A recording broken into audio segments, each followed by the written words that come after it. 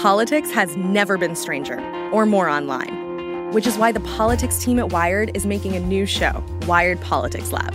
It's all about how to navigate the endless stream of news and information and what to look out for.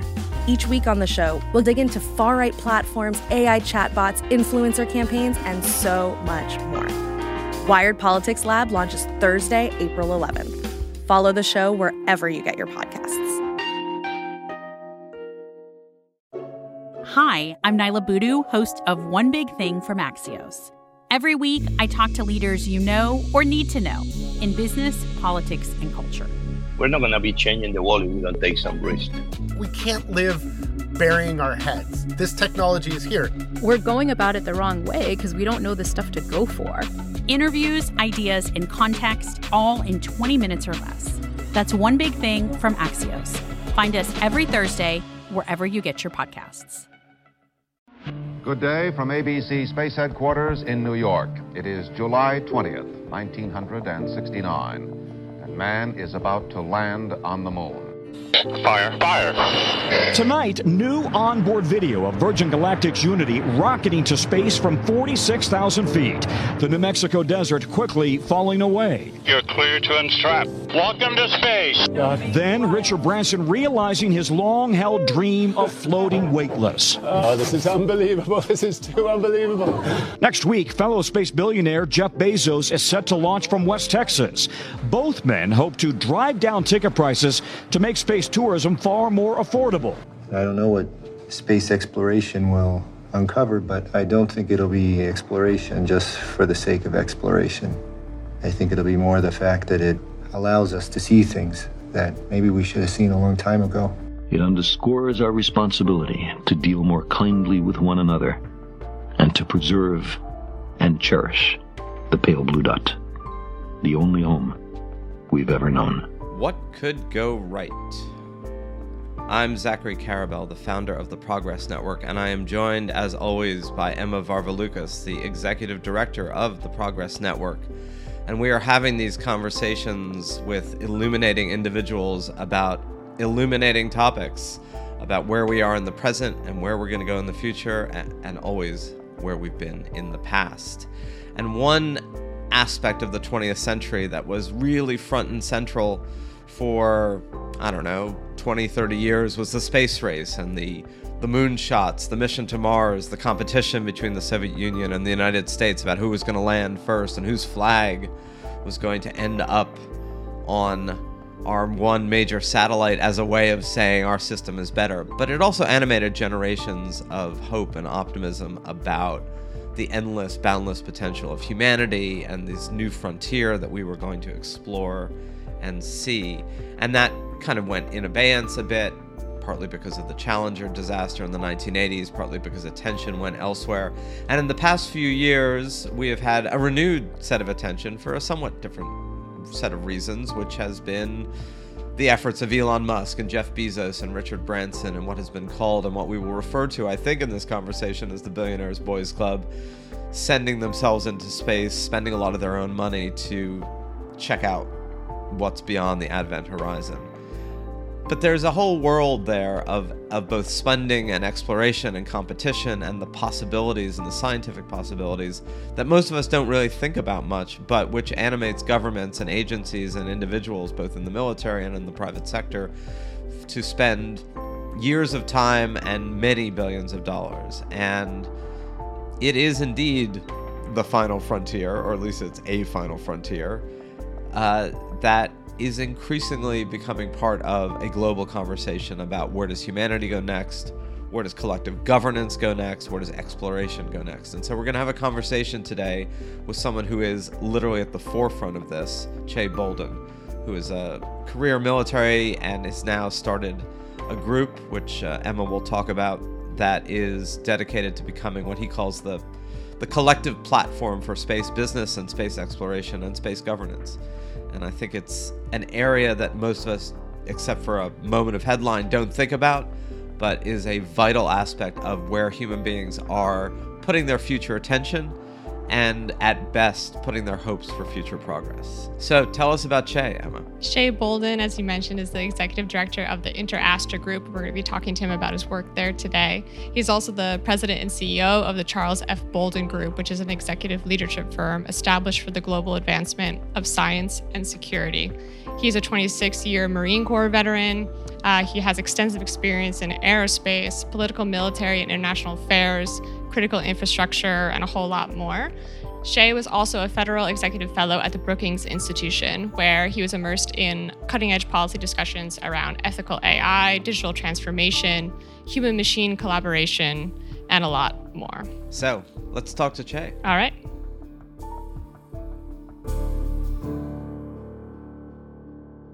So, Shay Bolden, you've had a fascinating career, fascinating background, family life. I want to get into some of how you became Shay. But let's start with this venture that you are launching. Launching is probably the apropos word. We used to all grew up of a certain generation in Star Trek land of, space, the final frontier. And you are now launching us into that final frontier. We're going to have to find a way not to keep using that word. The cliches are good. Everybody loves cliches. So I know someone should definitely do the indefensive cliches. They're kind of ways to embed genuine wisdom and cloak them behind a scrim of dismissiveness. But that's for another conversation. So tell us about why you're doing what you're doing. I mean, there's a family background there. There's a personal passion. I was struck by you launching your space venture because for those of us who are not immersed in that world, it feels other, separate, alien, other than a few high-profile billionaires thrusting themselves into the ether. So how did this happen? I think your last statement is probably where we start. Yes, so I did grow up in the shadow of shuttle. My father was a U.S. astronaut and went to space 4 times. And so I am not unfamiliar with space and space exploration. It was never anything that was deeply rooted into me, however, because I always envisioned that it was for superheroes. And so some of the events that have happened of late, as we've seen fairly ordinary people, if you want to qualify, a billionaire as an ordinary person, the things that they've been able to do with their capital and the opportunities they've been able to create with their capital kind of pushed me towards this idea that space needed to be something more than what it is. And so my company, the Charles F. Bolden Group, which focuses on the leadership for the global advancement of science and security, we were trying to figure out how best to position ourselves to add value to the world. And the inherent knowledge that we have of the traditional space enterprise, and then, frankly, the innovative spirit and the creativity of all the people that we've got involved with us, led me to decide, not quite unilaterally, but almost unilaterally, that we needed to focus our efforts on creating better opportunities in space. As the commercialization of space picks up, private space launch starts to bring the cost down. What we haven't seen yet is more and more people get involved in space. And part of that is due to just a really poor narrative. The last time the world, forget about just the United States, the last time the world heard about space and was truly inspired to go to space was John F. Kennedy. So we're talking about, 60 years ago, when we were actually motivated to pay attention to space. And as someone taught me, and we can talk about the gathering that kind of led us to here right now, but someone who was at this gathering with us, made the point, space is around us all the time, day, night, it doesn't matter. No matter where you are on the planet, space is ubiquitous in our existence. And for common people, there needs to be more to it than that. It can't be something that they just look up to and use their imagination and think about the possibilities.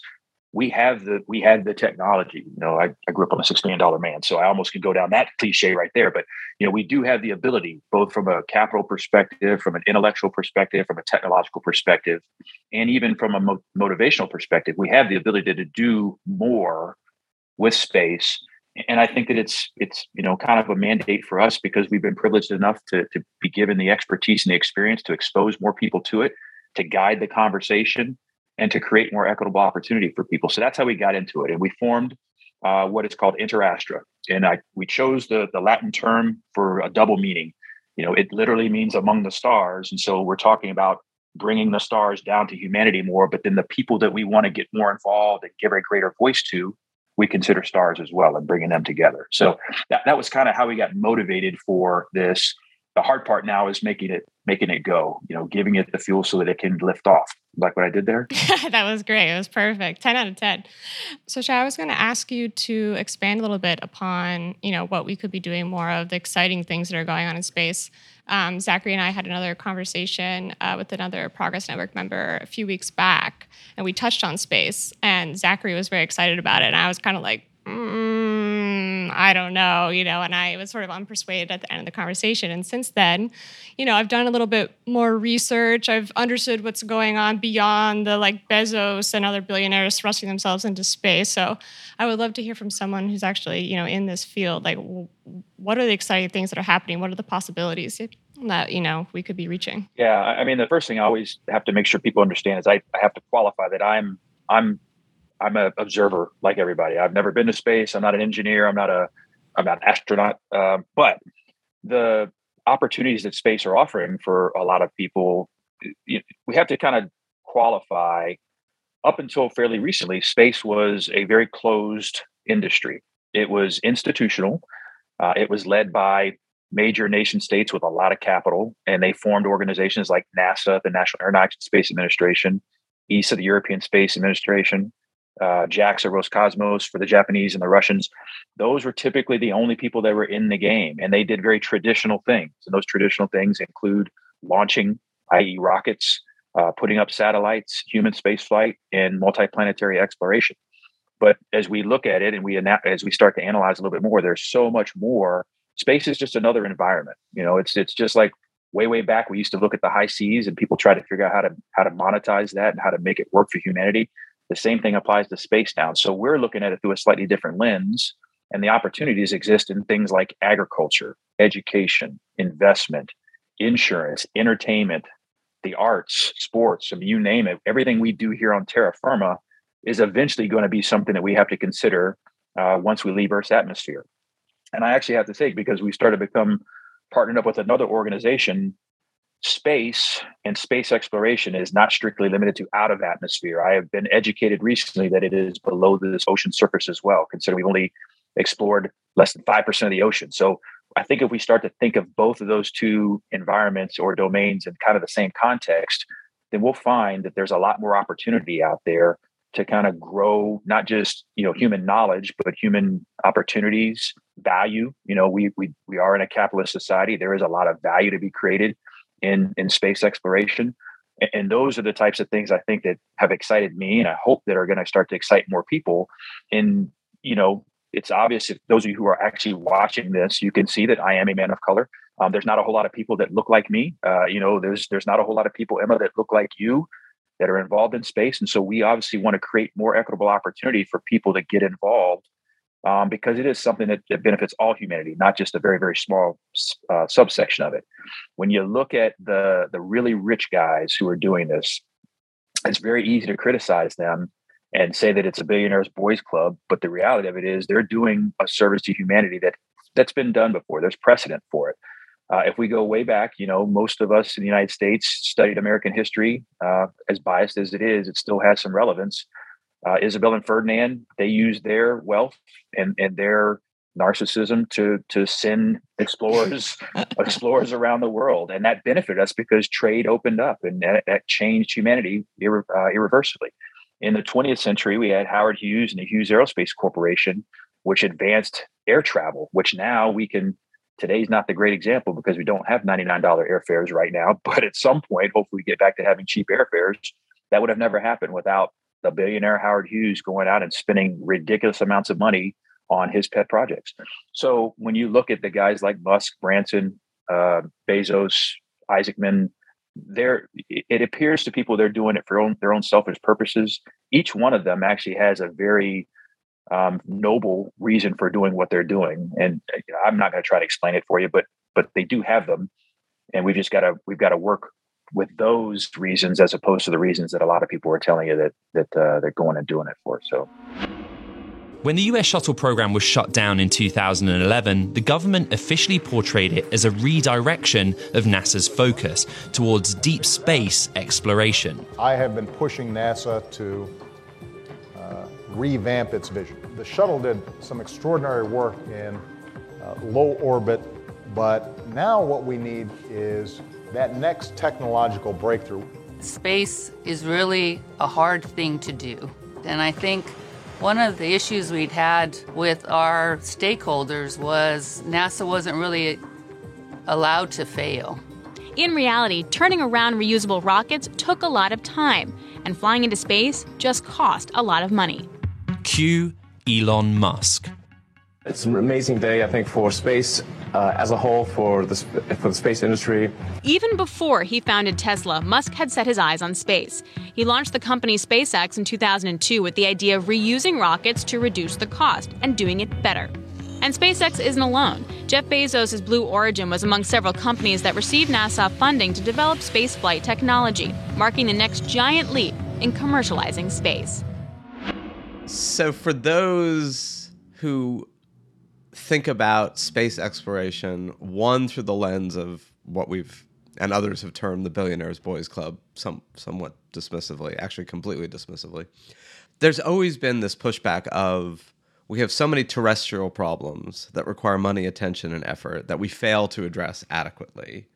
So what's with the billions and tens of billions and hundreds of billions that go into significant space, moon, Mars, landings, telescopes, you name it? And during the Cold War, during the 60s, this period that is looked at retrospectively as this kind of glorious moment of literally reaching for the stars, a lot of the justification of that for both the Soviet Union and the United States was competition of, hey, if I can plant my flag on the moon, if I can send my crafts into orbit, I'm a better country than you, I've got a better system than you, right? It wasn't just noble exploration. It wasn't the latter-day version of the South Pole, let's just go find and see what we can find and see. So how do you respond to that when people really do legitimately say, why are we wasting money or utilizing resources that are finite on whatever is out there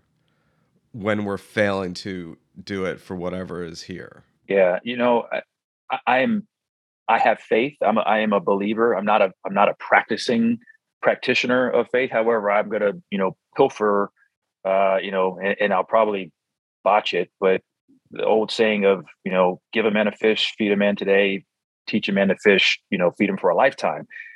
It's the same principle in that regard. Whenever someone says, well, Bezos just spent umpteen $1 billion, on his vanity flight, that would have fed, that would have erased poverty in the United States. Well, you could put that money against the problem right now, but you haven't addressed the underlying issues that caused that problem in the first place. So it's almost a Pyrrhic victory in that regard. Sure, you're going to put some food in somebody's belly for a very short amount of time, but guess what? A week or two from now, they're going to be right back where they were. The money that's being spent on exploration, space exploration in particular, has a tremendous knock-on effect. And I'll use one example. I won't use the name of the company, but there's a company that does, there's several companies out there that do it, but we're involved with one company in particular that does cultivation of meat, or meat, 3D manufacturing of meat. All right. And so there's lots of money expended in the exploration, experimentation, research, and development associated with how do you print meat. And the knock-on effects to that, it was done with the intent of solving for food issues on long duration space flights. But the method and the techniques that they use and the materials that they use are really quite efficient by comparison to how we produce meat at present. So they take enzymes and water and some other stuff that real scientists know how to describe, and they can actually manufacture a T-bone steak.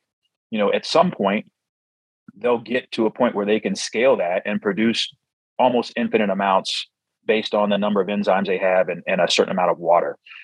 But the other side of this is through that exploration and the expenditure of capital to get there, we're going to save billions of dollars. And on top of that, you now reduce the amount of land that you have to use to have cattle. You don't have to feed them the food, and you don't have to use all the water. And as my sister-in-law will point out, the methane that cows produce, is one of the major causes of climate change. So if you can eliminate all of those things, that has a grander effect on society than if they'd have taken their billions of dollars and just, bought all the food kitchens and given them supplies for a week or 2 weeks or 3 weeks, because that's just a temporary fix. Science is allowing us the ability to fix problems in perpetuity, as opposed to, simply just making people feel better in the moment.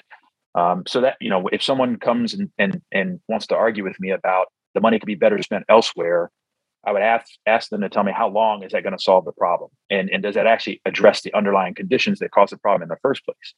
Space is not the answer for all of it. The exploration related to space isn't the answer for all of it, but it gets us a pretty good way to solving a lot of problems that are plaguing us right now. I think part of the problem here, I had this problem not too long ago, is that I didn't really understand the connection between the developments that are going on in space and, life here on Earth. The Ukraine war is a great example, when you started to see satellite internet being given to Ukraine, which meant that they could keep operations up through this invasion.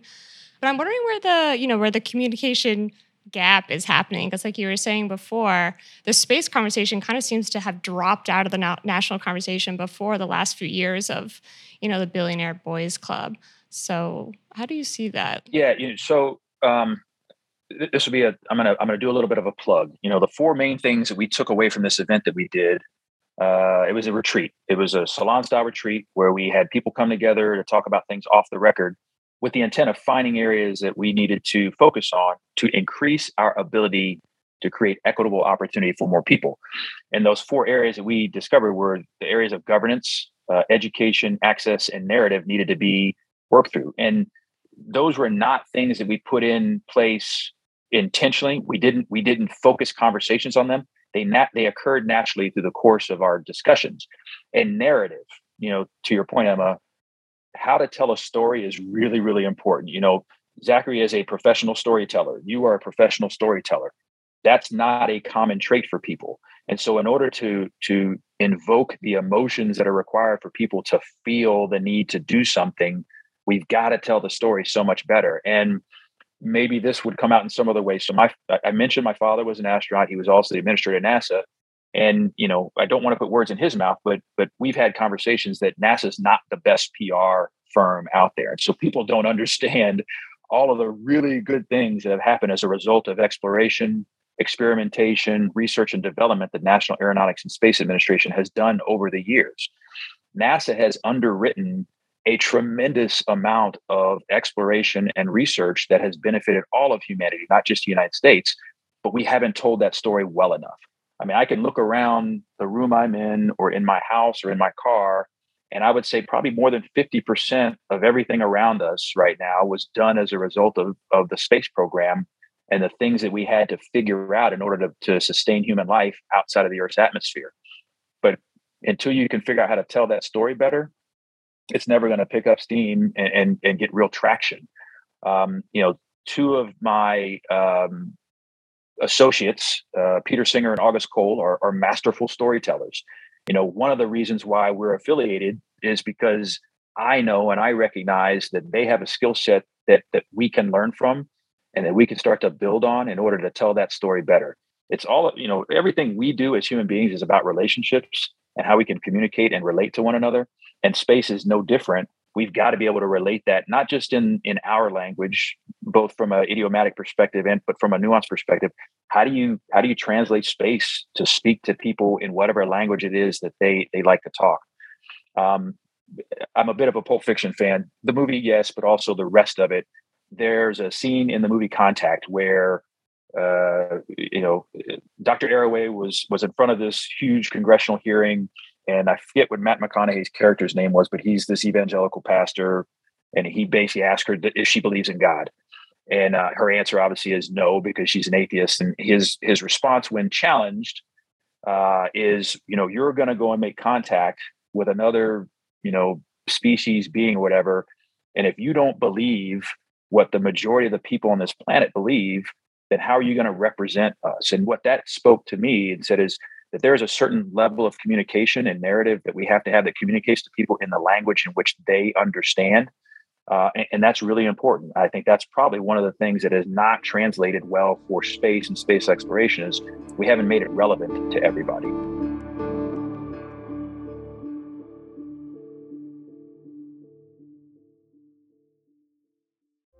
Hey, it's Emma. They say you should learn something new every day. It's good advice, but with so much to do in your daily life, how are you going to make the time to learn and stay curious about our world? Well, with Everything Everywhere Daily, you can easily make that goal an actual reality. Everything Everywhere Daily is one of the world's most popular daily education podcasts and a top 3 history podcast. In about 10 minutes, you can learn something new every day. The show covers history, science, geography, mathematics, and technology, as well as biographies from some of the world's most interesting people. Fans of the show are so passionate that even work to join the Completionist Club, the group of dedicated listeners who have listened to every single one of the show's more than 1,000 and counting episodes. All of the episodes are informative, interesting, and best of all, always under 15 minutes. So go ahead, learn something new every single day with Everything Everywhere Daily. Find it on Apple Podcasts, Spotify, or wherever you get your podcasts. The government of Kenya pledged to end gender-based violence by 2026. The Ministry of Health in Uganda is trying to eradicate yellow fever. It's ambitious to make these kinds of pledges, but it is much harder to achieve these lofty goals. Are these leaders really delivering on these promises for women and girls? Tune into a new season of The Hidden Economics of Remarkable Women, a podcast from Foreign Policy, as reporters across Africa meet courageous women holding leaders accountable in various sectors, including healthcare, startups, and the government. Listen to Hidden Economics of Remarkable Women wherever you get your podcasts. In your opinion, Dr. Tyson, what was the most significant thing that the Apollo program achieved with the exception of landing on the moon? Beginning in 1970, a little earlier, but in 1970 was the first Earth Day nationally, and then it became a rapid international hit, if you will. Yeah, because Earth Day is global now. It's global now, and it's a significant global celebration of our home planet. And around that same time, so what else happened? 1971, 2, and 3, we would see the passing of the Comprehensive Clean Air Act, Clean Water Act. In 1970, NOAA was founded, the National Oceanic and Atmospheric Administration, to monitor our climate and our oceans and our weather. And not only that, the Environmental Protection Agency was founded in 1970. All of this happened during the years we were going to the moon. Why am I saying all this? Because while we had all these other potential distractions, we nonetheless paused to reflect on our relationship to our home planet. So I submit to you that though we went to the moon, right, to explore the moon, upon getting there and looking back, in fact, we would discover Earth for the first time. I love your phraseology of it's all about relationships, and that's certainly been a leitmotif of a lot of conversations we've had with Arthur Brooks and with John Wood. I mean, people who are, in various ways engaged in that. And in many ways, I think there's a lot about the Progress Network that is fundamentally embedded in that idea, right? That it's a sensibility you start with as much as anything else. And if you don't start from the right sensibility, everything that then follows is going to be either compromised or broken. I want to step back for a minute, and if you could, talk a little bit about your own background, right? Your father was NASA administrator, you were career military, he was career military. For those of us who haven't been in the military, right, there is a whole ecosystem of families, fathers to sons, mothers to daughters, families that are in that world, right? They're in that career. And I'm just wondering, how you feel that shaped you, what your own kind of decision trees were within that. If there's a certain inevitability of, going into the family business, and how that has felt to you. Because I think that's illuminating. You have a unique background, an unusual family, unusual by any stretch of the imagination, unusual as African Americans, unusual as high achievers. You name it, go down the list. I think probably your own kids are following in a similar unusual pathway. I get that question a lot. I think about that a lot. When I was growing up, I came from a middle-class family. My entire family were educators before my parents. My parents were the first ones to kind of step out of out of the norm, or out of the fast lane of what we were doing as far as the family was concerned. Both my mother's parents and my father's parents are educators. And so they laid a very strong foundation, both from an educational perspective and a service perspective. My father decided to go the route of joining the military at a time where not many Black folk did that, or if they did, it was because they were drafted. But he went to the Naval Academy, got commissioned as an officer of the United States Marine Corps, and that set my family on a path of adventure and opportunity. And through his skills, he got selected to become a test pilot. Then he got selected to become an astronaut. We then moved to Houston, Texas, and I was surrounded by all these larger than life individuals. Both at the time, it was predominantly men. There were a few women in the astronaut program. And so I grew up getting to see some of the best examples of selfless genius, extraordinary accomplishment, but an incredible sense of humility. And every time I had to think about what it looked like to be something worth emulating, it was all around me. And so a lot of my own decisions that I made in my life almost were involuntary. It was the natural thing to do. I had flirted around with going to a bunch of different schools. But in the end, I ended up going to the United States Naval Academy, which it did follow my father's footsteps because he had gone there before. He was the first Black midshipman to be elected the president of his class. So, my father has established a very long history of accomplishment and achievement. It's funny because a lot of times people are like, oh, well, that's a lot to live up to. The thing that I can easily say without any hesitations, I didn't have to live up to anything. My mom and dad were very, very good about encouraging my sister and I to live our own lives, to be our own people. And so I never felt any pressure whatsoever to live up to some expectation, some false expectation that I may never have been able to achieve on my own. So, but I did choose to go to the United States Naval Academy, and I finished in the top 98% of my class. So it was fun. And then I got commissioned into the United States Marine Corps and became a Marine Corps aviator. It's always that 2% though, Shay. That's true. Well, that 2% comes into a whole different discussion because if you're at that 2%, then life is really, really uncomfortable for you. That's such an immigrant comment, dad comment, Zachary. Like, you could do better. Why weren't you in the 99%? Yeah, you're bringing shame on your family, man.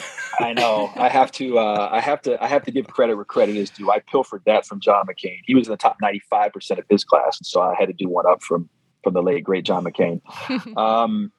So. The choices that I had in front of me seemed fairly obvious, and I'm not somebody who backs down from challenges. And so if something was challenging, I decided to go and do it. And it wasn't for the sake, I'd like to think it wasn't for ego, but nonetheless, it was, somebody has to do certain things. And I was having fun, and I got to do some really cool stuff along the way. As I got older, I started to realize that I was given these opportunities for a reason. So what am I going to start to do with it? My wife will tell you, I'm a contrarian to a fault. I'm always pushing back on things.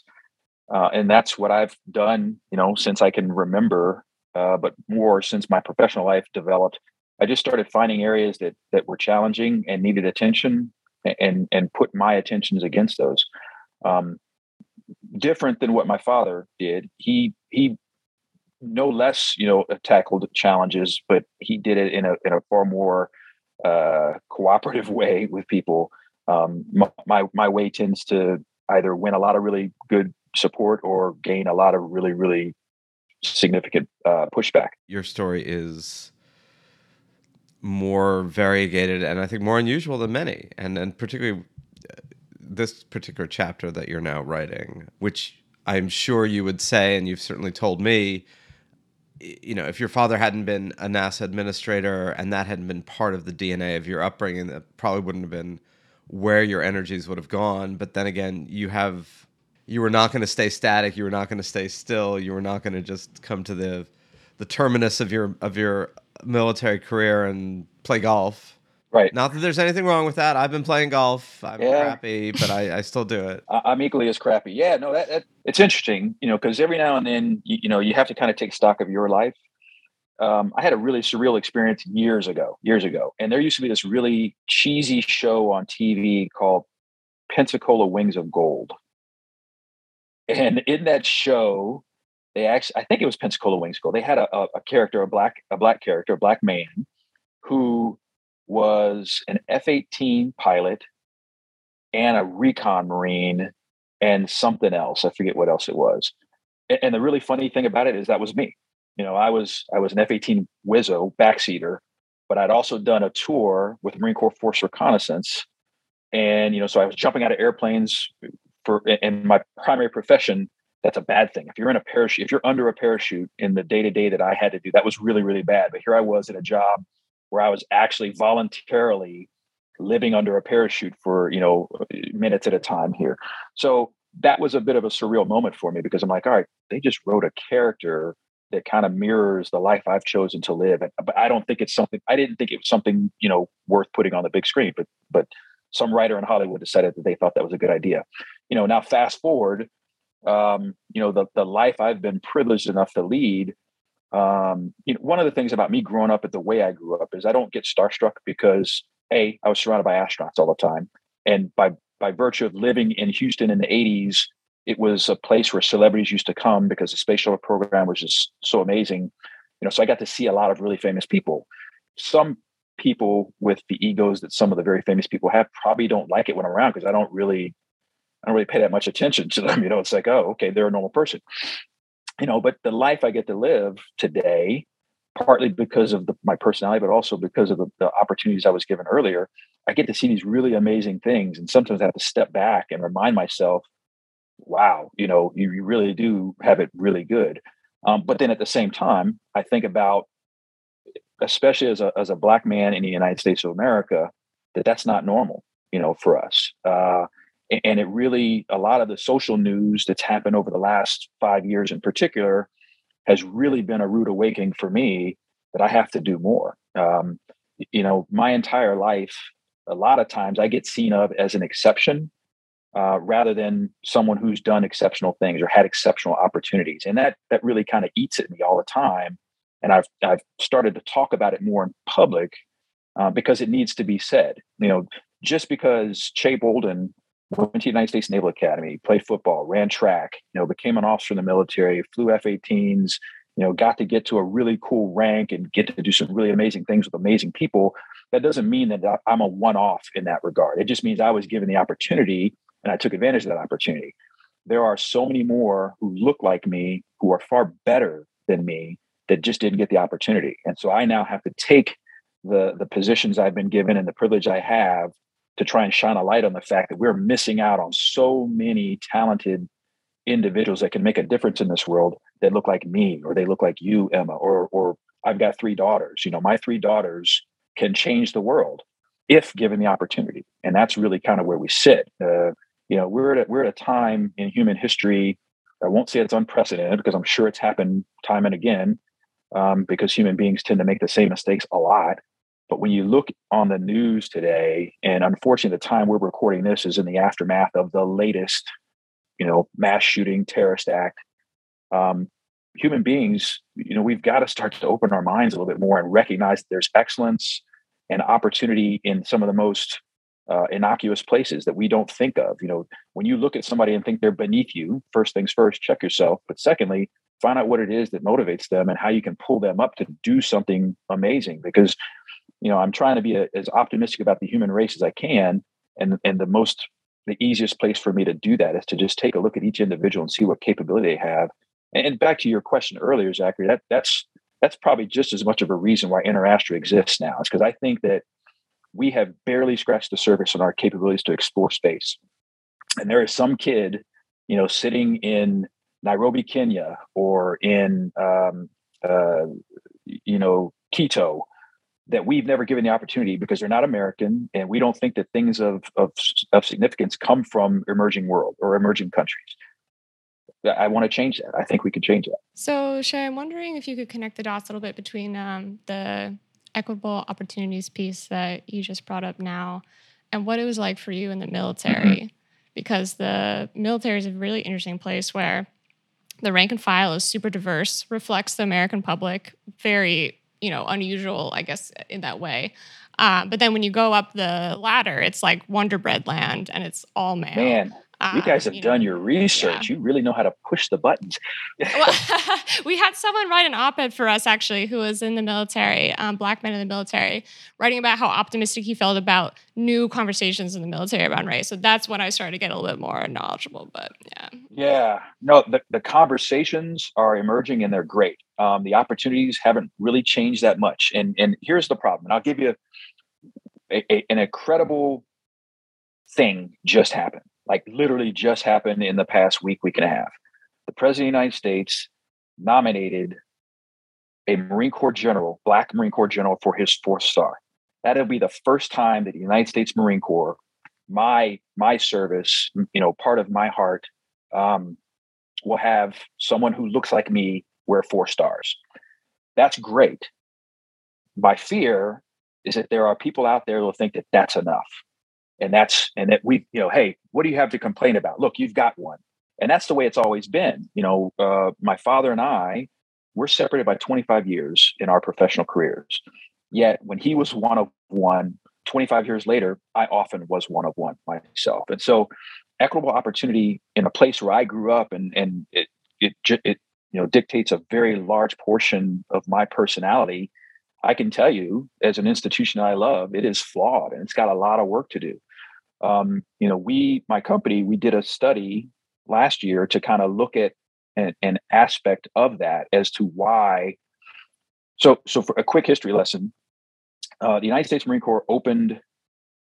So the services were integrated in the 40s. The United States Marine Corps opened aviation to Blacks in 1952 when Frank Peterson became the first Black Marine aviator. He was the first Black officer in the Marine Corps to get promoted to the rank of general in 1979. So that part of that was natural because you can't become a general until you've done all the other stuff.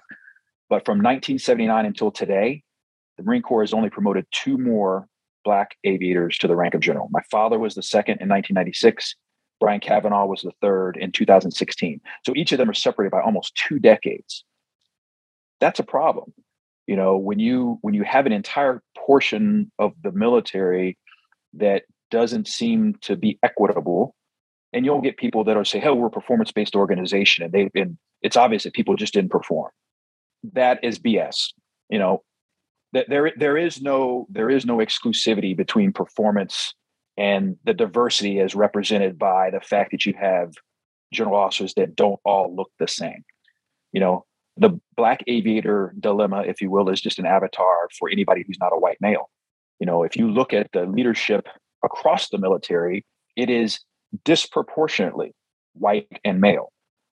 We look at the enlisted ranks, kind of, Emma, to your point, the rank and file, the people who do the real work of the military is a good representation of America.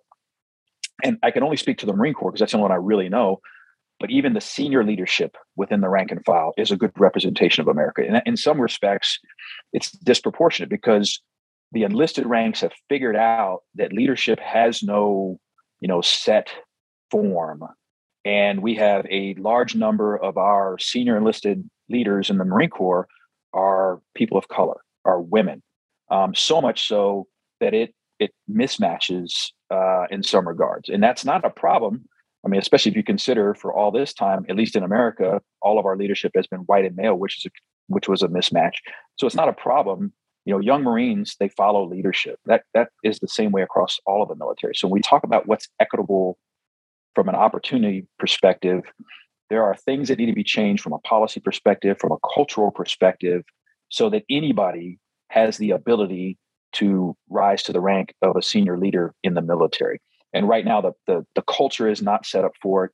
And in some respects, the system is not set up for it. But that's a whole different conversation. So there's a lot of work to be done. The example of Mike Langley now being a 4-star, and then the other gentleman I referred to, Brian Kavanaugh, is about to get his 3rd star. That's progress, but it's not lasting until there's a pipeline behind them that they can do it. And there's really, the pipeline is really, really scarce. When we did that study, the community I came from, so fast jets, there were 580 pilots that flew jets in the Marine Corps.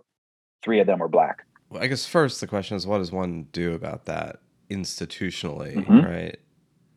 We're clearly in a moment in time, and have been in this moment in time for seemingly a long time, where the conversation about the necessity of these changes and the acceptance of that necessity seems relatively widespread in the way people talk about, where we are, where we need to go.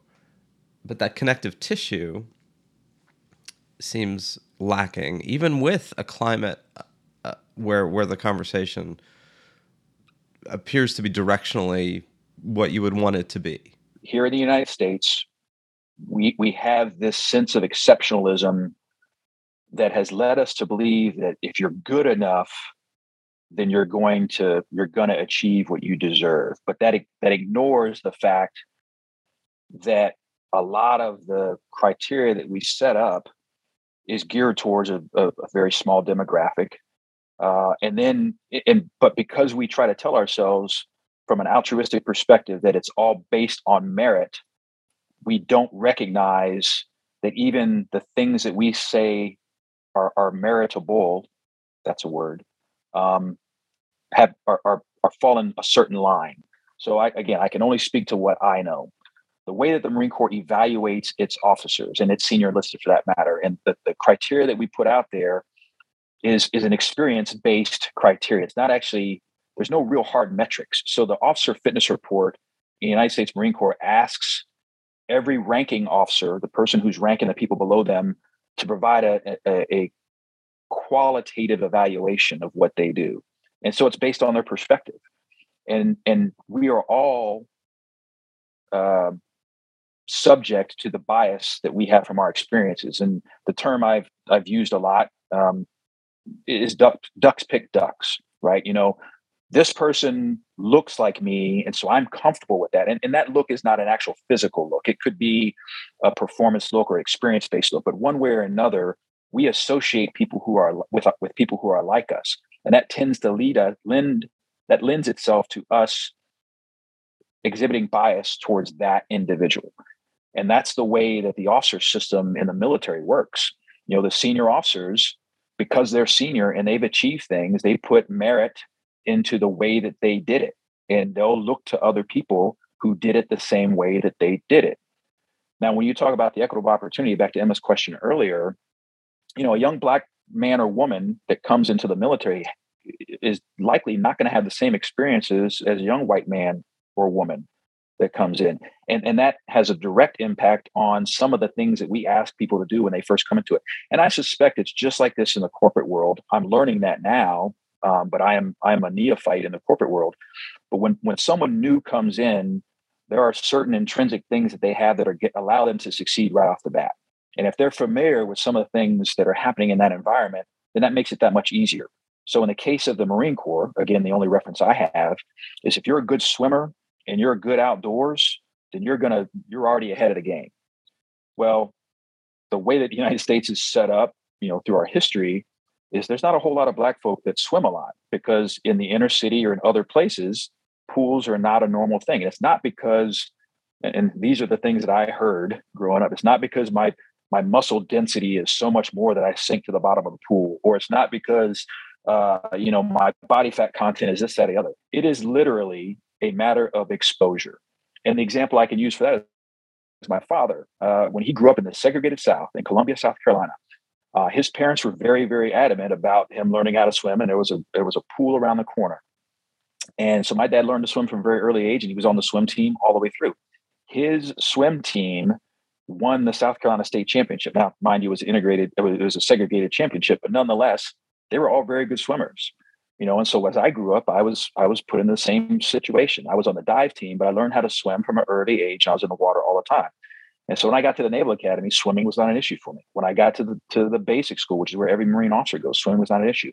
When I got to flight school, swimming was not an issue. But at every single one of those places where I was asked to be evaluated on swimming, I was automatically put, before anybody even asked or knew, into the remedial section. When I was at flight school, all of the Black students were pretty much automatically put into the remedial swim session. And I went along because I was going to see how this, as an experiment, how it was going to play out. we went, I don't know, I forget the course of the instruction, but it was maybe 3 weeks long worth of swimming. And when we finally had to do the swim test, I was the second one out of the pool. The first person to beat me had been a collegiate swimmer. And probably not to my surprise, all of the instructors there were patting themselves on the back that they had taught me so well how to swim in a matter of 3 weeks. But the reality of it is they had nothing to do with it. Same thing applied for my father. He, as going through as a test pilot and as an astronaut, there were always these times where people just assumed that he wasn't a good swimmer, but that wasn't the case. But those are the things, when you have skills like that, that sets you up to succeed in an environment or an organization like the Marine Corps. If you don't have those skills, you're automatically behind, and the system is not set up right now to balance that out and give people an equal starting position in whatever organization. I would imagine the same thing applies for computer programming or trading, on the stock exchange. If you don't have certain things at the very beginning, then you're never going to be as good as the person who comes in with more information. Or like golfing, like you guys were talking about before, right? Like that's a huge problem with women coming into the corporate world. Like, yeah, I don't know anyone who was raised to know how to golf. Nobody. Right. Yeah, no, exactly. It's human nature. We tend to gravitate towards people who are more like us. That's unavoidable.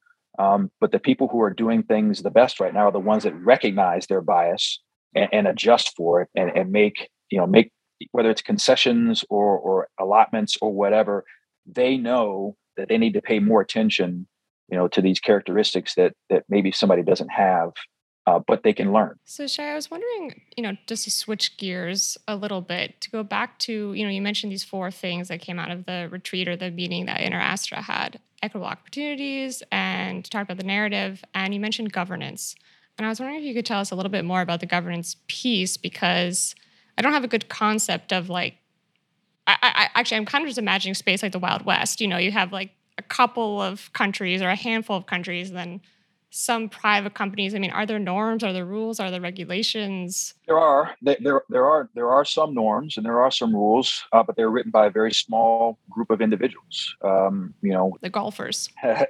Yeah, the golfers and the vodka drinkers. Sorry, that's a bad stereotype. That's a bad stereotype of Russians. But for the longest time, the United States and Russia wrote the rules of the road.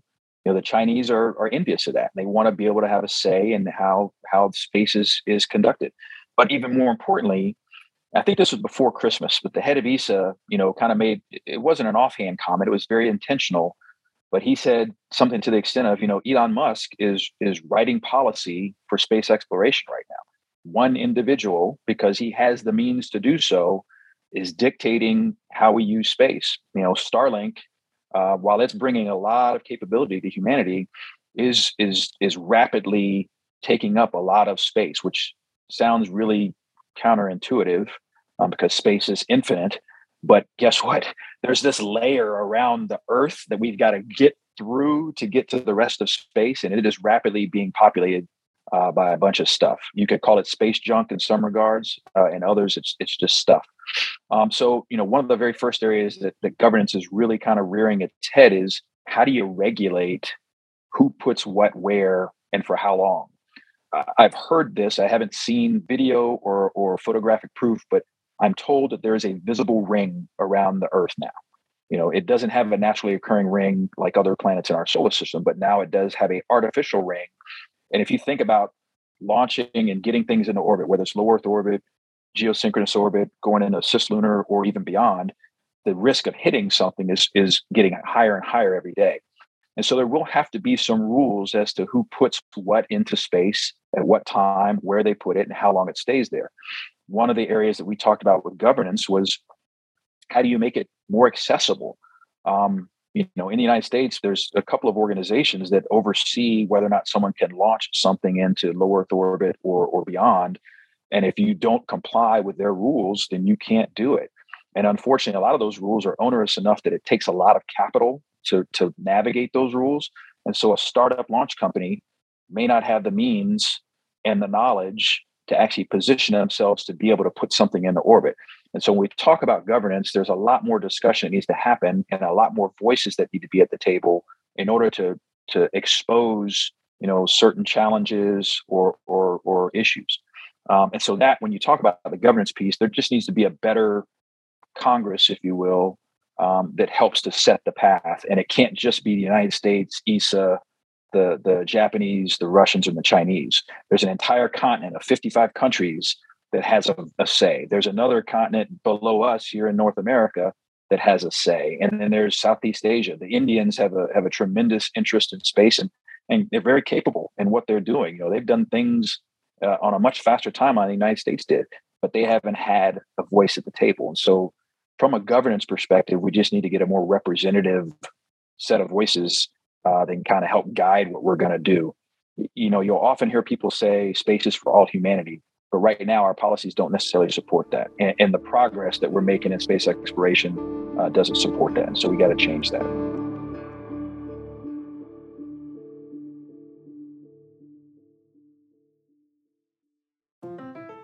Hey everybody, I'm Scott Schaefer. And I'm Marisa Lagos. We're the hosts of Political Breakdown, a show that pulls back the curtain on the people and forces driving politics in the Golden State, from KQED in San Francisco.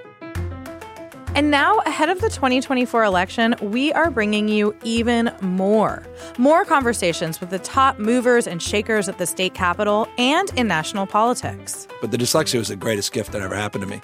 Nothing was rote, nothing was linear. I had to work around things, work differently, see the world differently. And I say that to young people and say, know how important your participation is. And I think it's a time for this generation to put forward new voices. More reporting with analysis. It's been a very good session for organized labor. But Hot labor summer. Hot labor summer. It's turning out to be a nice fall as well. More politics with personality. I've sweat election day my entire life. Right? we hear that. Political Breakdown daily. Every weekday, we'll break down what's happening and why it matters. With news that informs, surprises, and maybe even inspires you. Political Breakdown goes daily starting January 8th.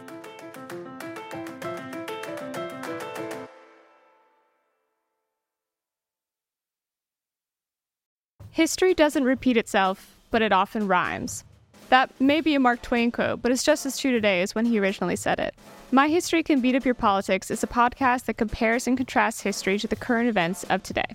Host Bruce Carlson has recently done deep dives on fascinating topics like the fall of the Soviet Union, which sets the stage for today's geopolitics, the man who was in prison and still won 1 million votes for the presidency, and the mystery behind George Washington's involvement, or lack thereof, in the Bill of Rights. My History Can Beat Up Your Politics offers deep context to all these historic stories, especially those that you may think you know well, and is particularly adept at relating them to current events. So don't miss out. Listen to My History Can Beat Up Your Politics on all platforms. You're listening to Shortwave from NPR. Aaron Scott here in the studio with NPR science correspondent Jeff Brumfield. So tensions between the U.S. and Russia are running high right now. But up in space, everybody is getting along just fine. I think we will always look back on the International Space Station as being a fantastic example of what humanity can do when we cooperate. That was astronaut Mark Vande Hei speaking recently from the space station. Russia and America built it together, and since 2000, it's been continuously inhabited by both Russian cosmonauts and American astronauts. And despite everything that's happening here on Earth, the two sides continue to cooperate. Science is one of those rare areas where even adversaries can sometimes find common ground. And especially when times are tough, that common ground can be really valuable. Science as a source for optimism. I have to say, I've been struck as I've become more attuned to what's going on in this realm, partly by just knowing you.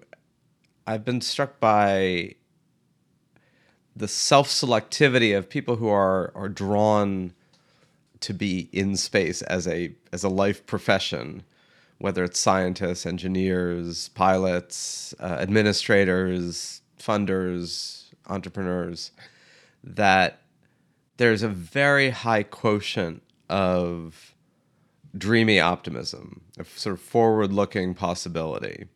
And like any set of human societies, I mean, you articulated it well about the limitations of ducks pick ducks, and people gravitate towards the like, and diversity is a challenge at every level, intellectual, gender, race, cultural, tribal. But it does seem to me that there remains something about the exploration of space that attracts people who are drawn to the better angels of their nature and are kind of driven by a core optimism about the potential of humanity to solve problems and explore the unknown and move through whatever fears we have to something better. I mean, has that been your experience of it, or am I romanticizing? You're accurate. No, I think it's accurate, and I think it's luck. Frankly, I really do. You know, if I say institutional space, that could be considered synonymous with national security. You know, and so most of the people who've been involved in space and space exploration and the expenditure of capital to get there, the number one reason they've done it is for national security. A very close second was the pure curiosity of science and scientists. They just want to know more about it. I went and participated in a space conference in Africa, and we were very fortunate to have intimate interactions with several heads of agency there. And the unfortunate thing as it stands right now is most of those space agencies are part of their ministries of defense. And, you know, during the panel I spoke on, I kind of implored them. I said, as soon as you possibly can, if it's at all possible, you need to separate your space effort from your defense effort, mainly for two reasons. The number one reason is it makes it hard for, you know, private industry and commercial entities to do business with you, because a lot of times they don't want to be affiliated with a capability that might, you know, help human beings do some really bad things. The second reason is that by disaggregating any space endeavor from the context of national security from a military perspective, is that you open up the opportunity now to use space to look into the new space area, those areas we talked about earlier: agriculture, education, health. There are so many things that we can learn through space and space exploration that will help humanity, but that can only be done if it's disassociated with, you know, conflict or things like that. Space up to this point, the voices that have prevailed have been those that have been science-based. I think largely because space is just so hard. You know, it's complicated, and the science behind it requires really, really thoughtful and intelligent people to do it. And those people, if you want to think that the human brain is limited, I think that their intellectual capacity to do really, really smart things outweighs any fear that would drive them to think of it in a kind of a defensive mentality. But as we get more people involved, just be prepared that there will be more voices that want to do not good things with space. And so one of the prophylactics that we can use against that is to bring more people in that are looking at it for purposes that are good. And those people tend to be very optimistic. You know, if you're a pessimist and think that things aren't going to work, science really isn't your thing. So I think it's been a combination of luck and natural selection. You just can't, up until this point at least, you couldn't be involved in space unless your primary thought process was one oriented on one of discovery and exploration kind of stuff. But we may have run out of that now that it's becoming more accessible. We're going to start to see a lot more different perspectives come in, that it may not be as dreamy or as visionary as what we've known in the past, Zachary. So I hope that we keep the positive aspects of it at the forefront, but there is this distinct possibility as the more people start to pay attention to it and get involved, that bad actors will be there and they'll have some influence. Speaking of getting more people involved, I feel like I have to ask this question on behalf of like ordinary people everywhere who are just waiting to see if they can go on a space tour before they die. Mm-hmm. Could this be possible before I die? Let's say 50 years from now. Are we anywhere near there? Can we sign up for a space tour? Yeah. Yes. It's not so much whether you can or can't, it's whether you can afford it. And right now the answer is no, none of us can afford it. Okay. And I'm right there with you. I cannot afford it. I don't anticipate being able to afford it anytime soon. However, this is again one of those positive impacts of the Billionaire Boys Club and their vanity flights. The more flights they do, the quicker the costs will come down. The more exploration that the more of their own internal research and development dollars they put against, because they're business people first and foremost, and it doesn't bode well for them to have this super expensive liability on their books. The faster they figure out how to bring the cost down, the sooner we'll be able to do it. And I do believe that we're on a positive trajectory for that to be the case.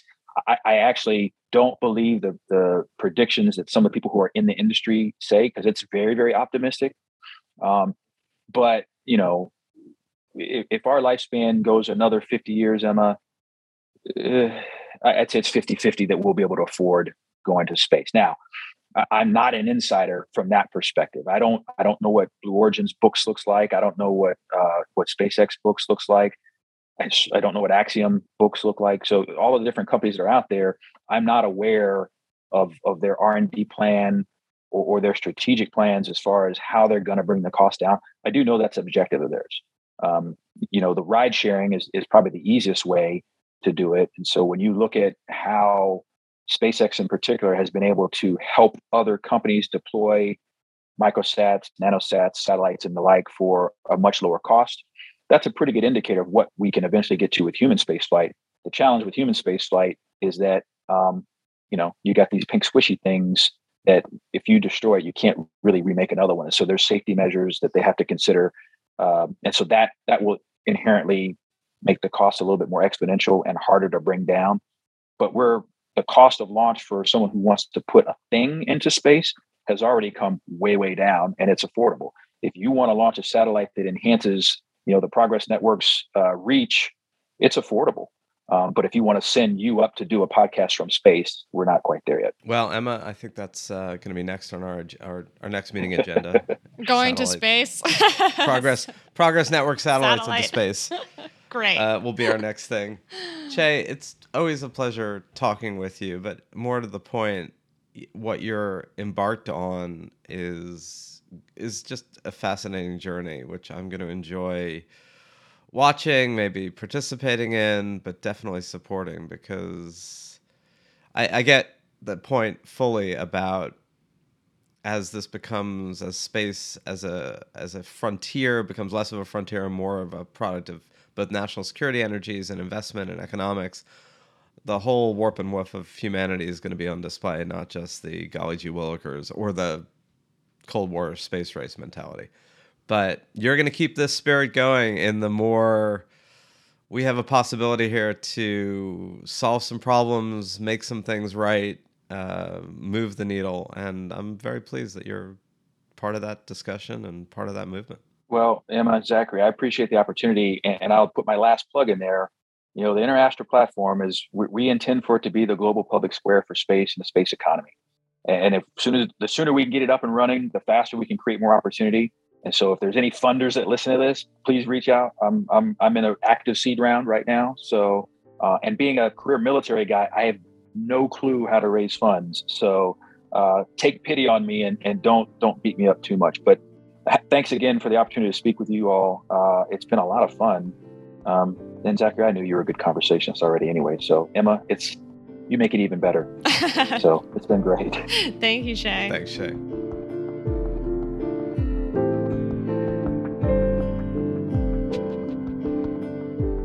So Emma, I thought when we were going to have this discussion that there'd be a lot more delving into the Jeff Bezos and the Elon Musks and the Branson, and we certainly talked about, as a reference point, the Billionaires Boys Club.